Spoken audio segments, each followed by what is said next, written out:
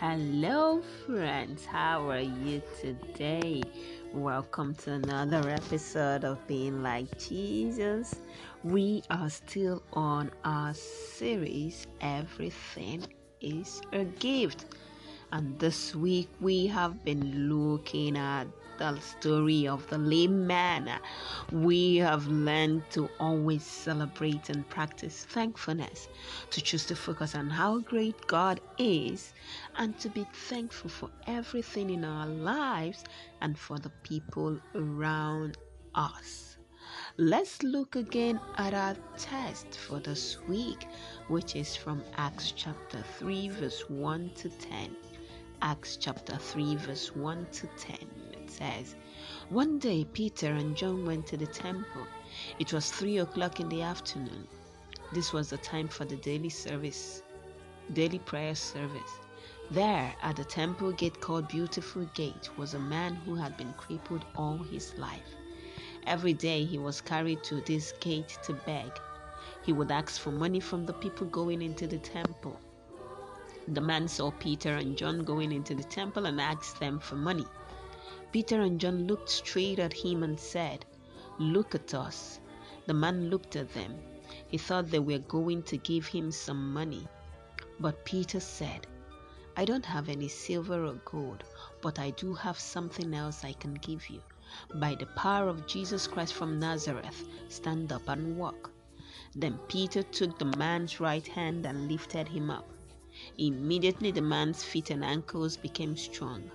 He jumped up, stood on his feet, and began to walk. He went into the temple with them, walking and jumping and praising God. All the people recognized him. They knew he was a crippled man who always sat by the beautiful gate begging for money. Now they saw this same man walking and praising God. The people were amazed. They could not understand how this could happen. Something wonderful happened. Immediately Peter touched the man. He jumped up. His legs were strong. He began walking and leaping and praising God. Now, have you ever been told about or even seen a miracle? The man was healed. That is a miracle. The man jumped and leaped and praised God. He was celebrating and saying thank you to God for healing him. When we praise God, it is another way to show Him how thankful we are for Him. Now, how can you praise God today?